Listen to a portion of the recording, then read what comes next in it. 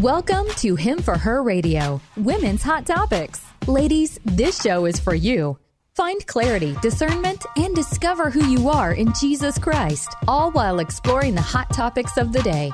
She's an evangelist, founder, and president of Him for Her Ministries, and she's here to tell it like it is.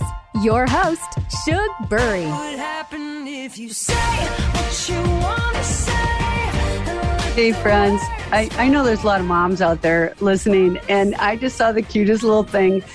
We've got a wonderful guest today. Her name is Senator Julia Coleman.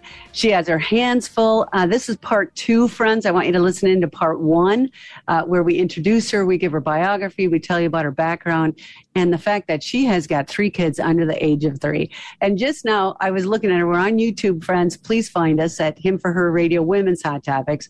But she was giving a little shh to her toddler who's outside in the chair because she has to sit outside because there's no quiet corner that you could find in her house.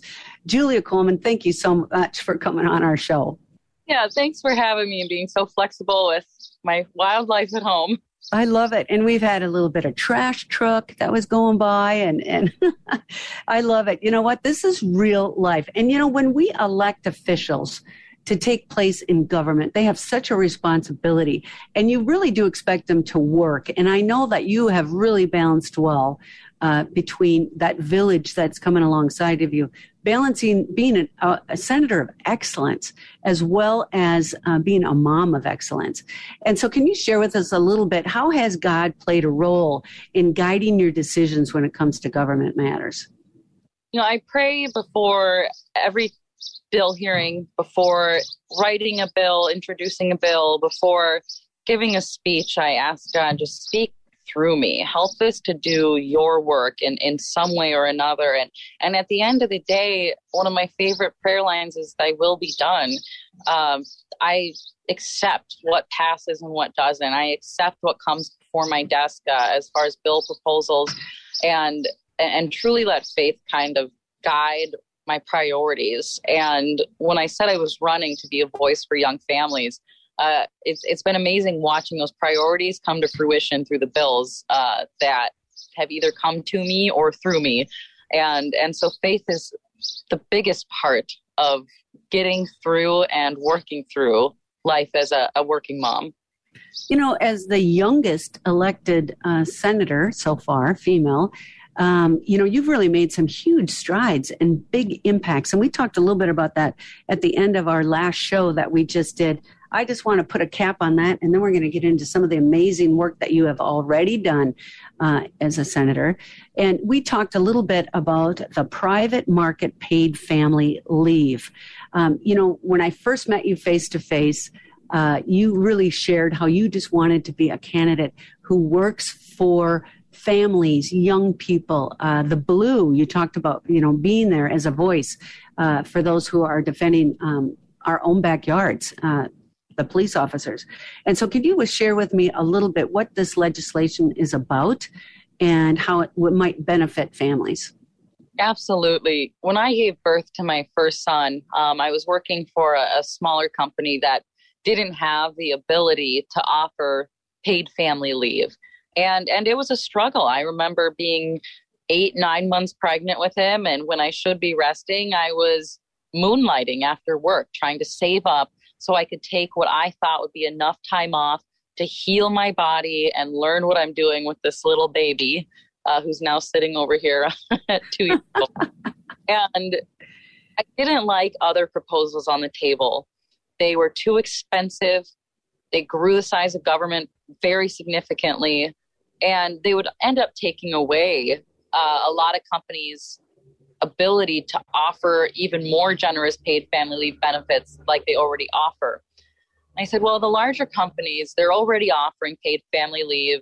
They're already under some regulations that they have over 50 employees. But what can we do to help our small businesses, our mom and pop Main Street shops that want to offer paid family leave to their employees, but can't? It's just not realistic for them right now. And so I watched what a couple other states did. Virginia, being one of them, I think the most recent one. And what they did was authorize the creation of paid family leave insurance in their state. And there's a lot of companies that do short-term disability that know this area very well, that think this would be a great product to sell. But what if the companies can't afford it? Well, that's where tax credits would come in. And so for companies with 50 or fewer employees, we were going to offer up to $3,000 per employee in the form of tax credits to be able to pay for paid family leave related expenses, to pay for the salary of the person that'll be replacing them while they're out, to cover these insurance premiums, whatever paid family leave related expense you have, this would help go towards that, to help mom and pop shops, one, be able to offer this benefit that they want to offer but struggle to afford to offer, and two, be able to compete for good talent with those larger companies that are already offering generous paid family leave benefits. I think that's wonderful. You know, you experienced it, you felt it, and then you put into action a bill for that. Would this family leave, is that just for maternal leave, or is it also for fathers, or what does that look like? Well, it was written broadly enough so that each small business can work directly with the insurance company to craft what's covered, what's not. They know their employees best rather than having a government tell them what they needed to cover or not cover. It really helped them to tailor it to their workforce's unique needs. And it would be more than applicable to paternity leave. If you have a loved one who's passing away, whether that be your parents or, God forbid, a sick child. This would include if you were fostering or adopting a child. Whatever that employer worked with the insurance company to decide was covered in paid family leave would be covered. That's a wonderful bill. So can you tell me the status of it and where it's at right now? Well, I am thrilled that it passed out of the state Senate. That was the goal. Getting colleagues who maybe are 30, 40 years removed from having kids to see the need for this type of legislation. It unfortunately didn't pass through the House. However, if I am reelected this November, I fully plan on it being one of the first bills I drop in the hopper coming next year. A lot of bills take a while to get through the legislature, and you have to just not be discouraged and keep on fighting and trying. Now, do they tell you why they didn't pass it, or do they just say, no, it's not passing? Well, they thought that their proposal was better. The big government program, a mandate on small businesses, another tax, threats of fine. That was what they wanted. And unfortunately, we just couldn't come to an agreement because it was too far apart on what we were envisioning. Mm-hmm. Mm-hmm. And, you know, you've put other bills in place as well. You talked about going from high school to trade. Can you tell us about that? Yes. So one of the bills that I worked on, another one that passed through the Senate and unfortunately not in the House. We're a divided legislature. I think we're the only divided legislature in the country. Wow. Created a skill path, making the Department of Labor and the education commissioners work together to create a path directly from high school to a career in the trades. You know, we have PSEO where you can go to college and have some good credits.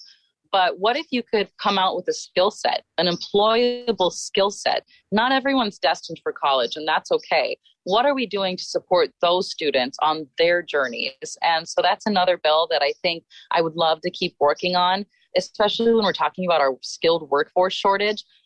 Students can come out of high school debt-free and be ready to work on a construction site, to be a roofer, to be a plumber, an electrician, to make real money and not to be saddled with college debt. You know, that would be amazing because I know that there's a lot of companies and company owners that I know that say, we just can't find help. You know, we need people that can tile. We need people who are electricians. You know, we need plumbers, as you had mentioned, and they can't find the help they need. Then on the flip side, you get the employee who says, well, I can't afford to buy the tools, or I can't go to school, or I can't do the trade because I can't afford to do that. And I think that this would be amazing if this bill could get passed. Why did they not pass it the first time through? You know, everything sort of fell apart at the end of session. We were just too far apart on major issues. And so a lot of things just never came to fruition. It's a bonding year. It's not a budget year. So we didn't have to technically pass anything. Next year's a different story. Next year is a budget year, and we need to be talking about these things more seriously. Mm-hmm. And that must be terribly frustrating for you. Oh, it was. I remember I was sitting there at, I think we finished at midnight on Saturday, and I'm sitting there and I'm watching the clock tick, and I'm watching people come on and off the floor, try to making an agreement happen, and just watching everything fall apart bill by bill by bill, and thinking, okay, which of my bills were in that aren't happening this year? Oh no, I really worked hard on that one. But at the end of the day, they wanted us to spend a number I wasn't comfortable spending in order to get our priority of tax cuts. And so we're just going to see what happens come what may this election. You know, it's still up in the air whether or not we'll have a special session to get some key bills done. But let's have these conversations again when we're in a budget year and have to sit down and talk about these issues. Mm-hmm. And how frustrating. It sounds like it's just a never-ending circle, and nothing seems to have gotten accomplished on some of those bills. You had another one that was suicide prevention training. That sounds like a wonderful item to have. Everybody should learn that. I did a show on Suicide Friends, so please find that as well. We'll have the link below. Tell us about that. Yeah, this is a bill that actually did pass in my first year and became law.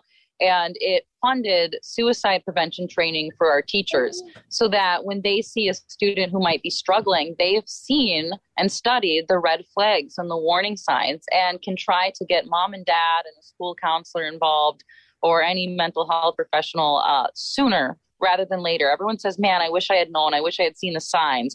Well, this bill provided the funding for them to learn the signs and be able to help students as early as they possibly can.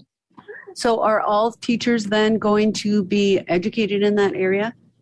It was a grant program, so teachers can apply to take the training and have it funded. And I know a number of them have, and I hope to to sponsor that bill next year to keep that program funded, keep it educated, and keep that knowledge going. Mm-hmm. It is vitally. It's just so important right now. And all of the things that are happening in this world, you know, Senator, there's a lot of moms that are freaking out about what's happening in schools, gun control, all of this. What are your thoughts? What's your words of encouragement for them? On gun control or just on schools? Both. Mm-hmm. Both. I've always been of the mentality that we need to make sure that our most precious assets are secured. And I don't necessarily believe that every teacher should be armed. I think that people think the debate is between gun control, take away people's Second Amendment rights, or arm every single teacher. And I really don't think that's the answer. I think that having armed guards at schools at the front door would go a long way. I know that we guard our president, we guard our congressman, we guard all of our most precious assets, and we should be guarding our children as well. So that is something that I think a lot of people are going to be having conversations about when we get back into session. I know that's something that Congress is mulling over, and we'll see what happens with that. As far as schools, I think that there's this really inaccurate mentality out there that our schools are failing and nobody wants to do anything about it, and Republicans don't care about schools. And, I'm going to be putting my little boys in these schools. That couldn't be further from the truth. We want to not only fund our schools and give our children quality education, but we want to make sure when we fund those schools that the dollars are going to the right place. And it was so amazing to work under Senator Roger Chamberlain this year, our education chair, to watch him really make sure the dollars are going to the right thing. 40% of Minnesota students can't read at grade level by third grade. And so he said, okay, put our money directly into literacy funding, to getting our teachers the right training, to make sure they're giving our students the right literacy skills. Because if you can read, everything starts to make sense after that. And so both sides of the aisle are taking a serious look at how to best protect our schools. and then to make sure that those little minds are being molded properly. You know, you said an interesting thing. I didn't realize that statistic. Could you repeat that again about the kids reading? Yeah, in Minnesota, about 40% of our students can't read at grade level by third grade. And Minnesota has some of the worst education outcomes in the entire country.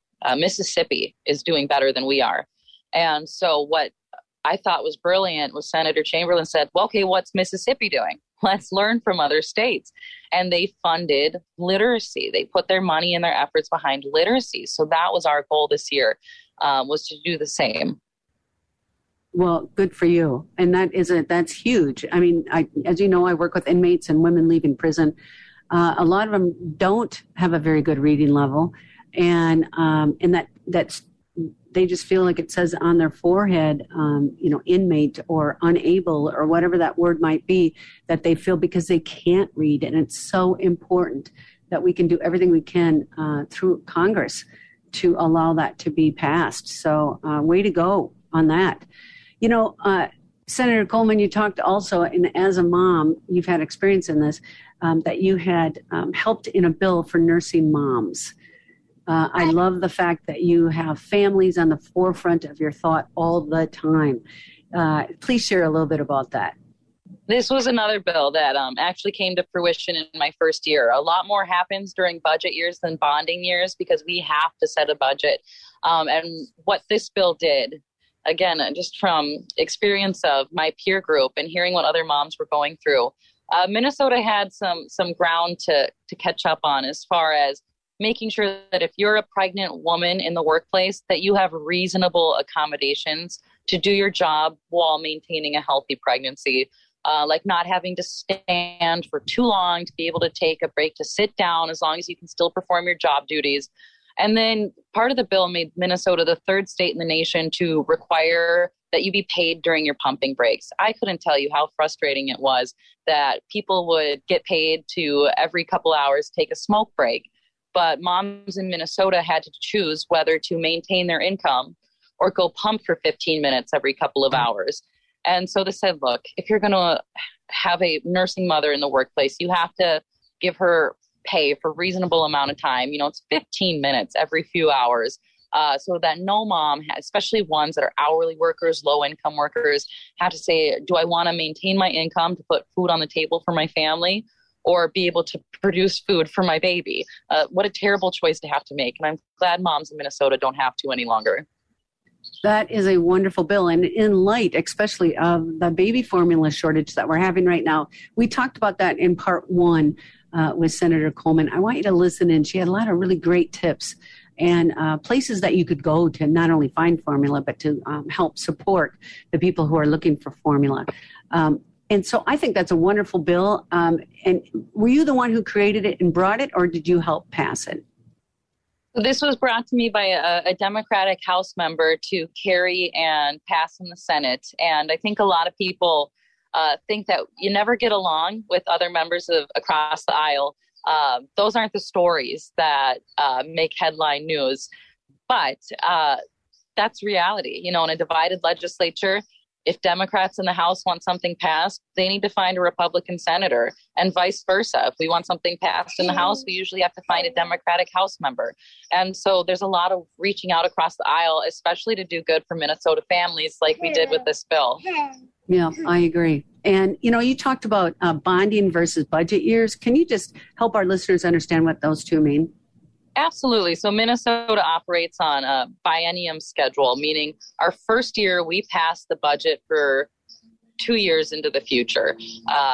We have constitutional obligations to pass the budget, or we go into a state shutdown. But we also do policy work that year.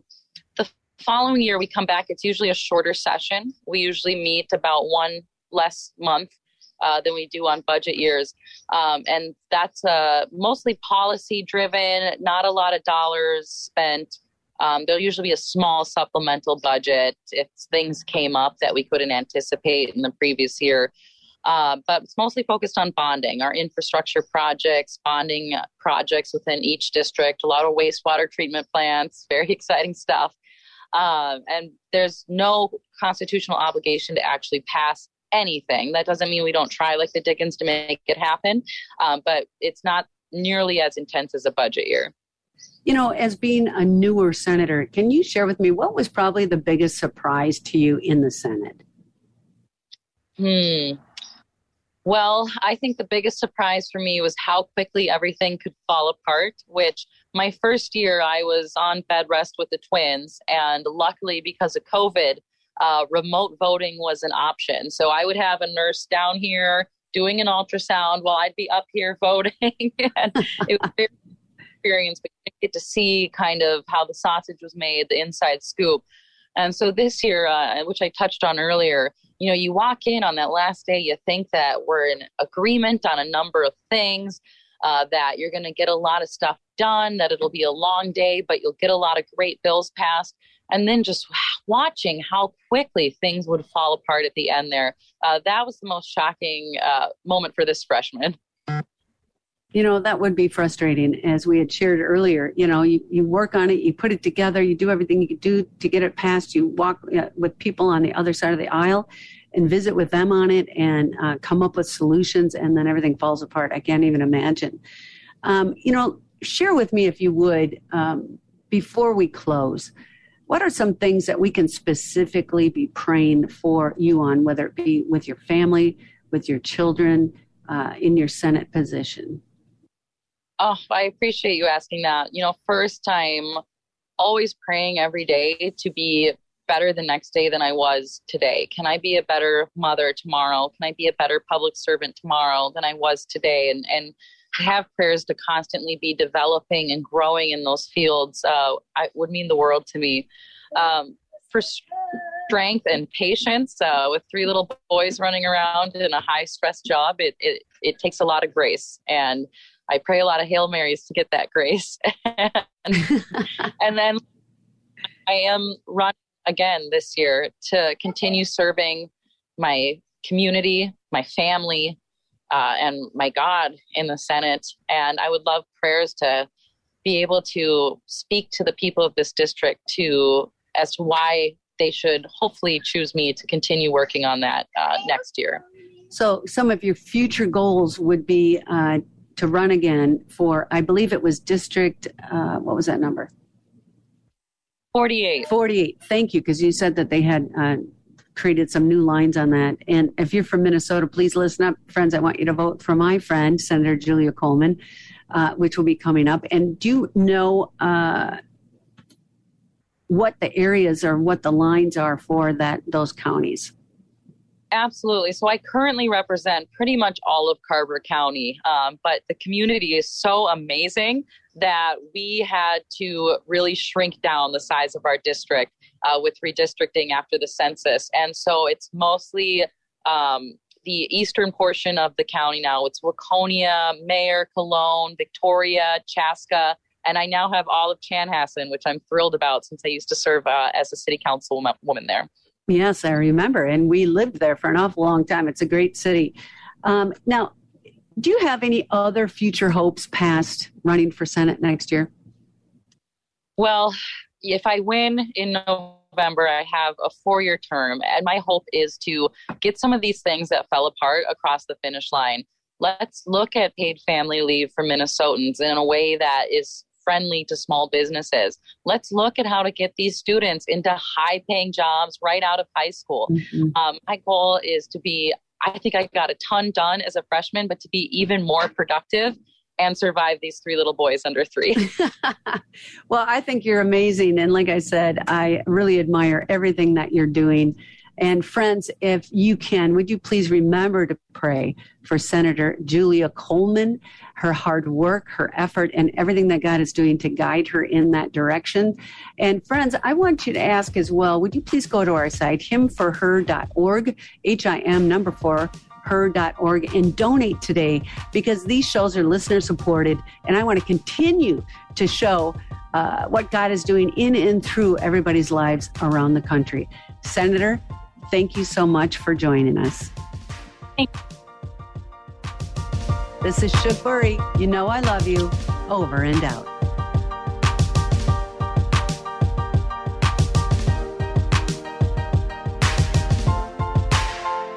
Hey, ladies. This is Shug Burry, and I'm the host of Him for Her Radio, Women's Hot Topics.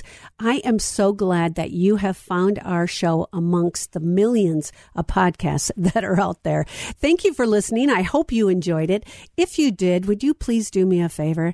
Like it, rate it, thumbs up. We're on YouTube as well, so don't forget to find us there. You can watch our guests also.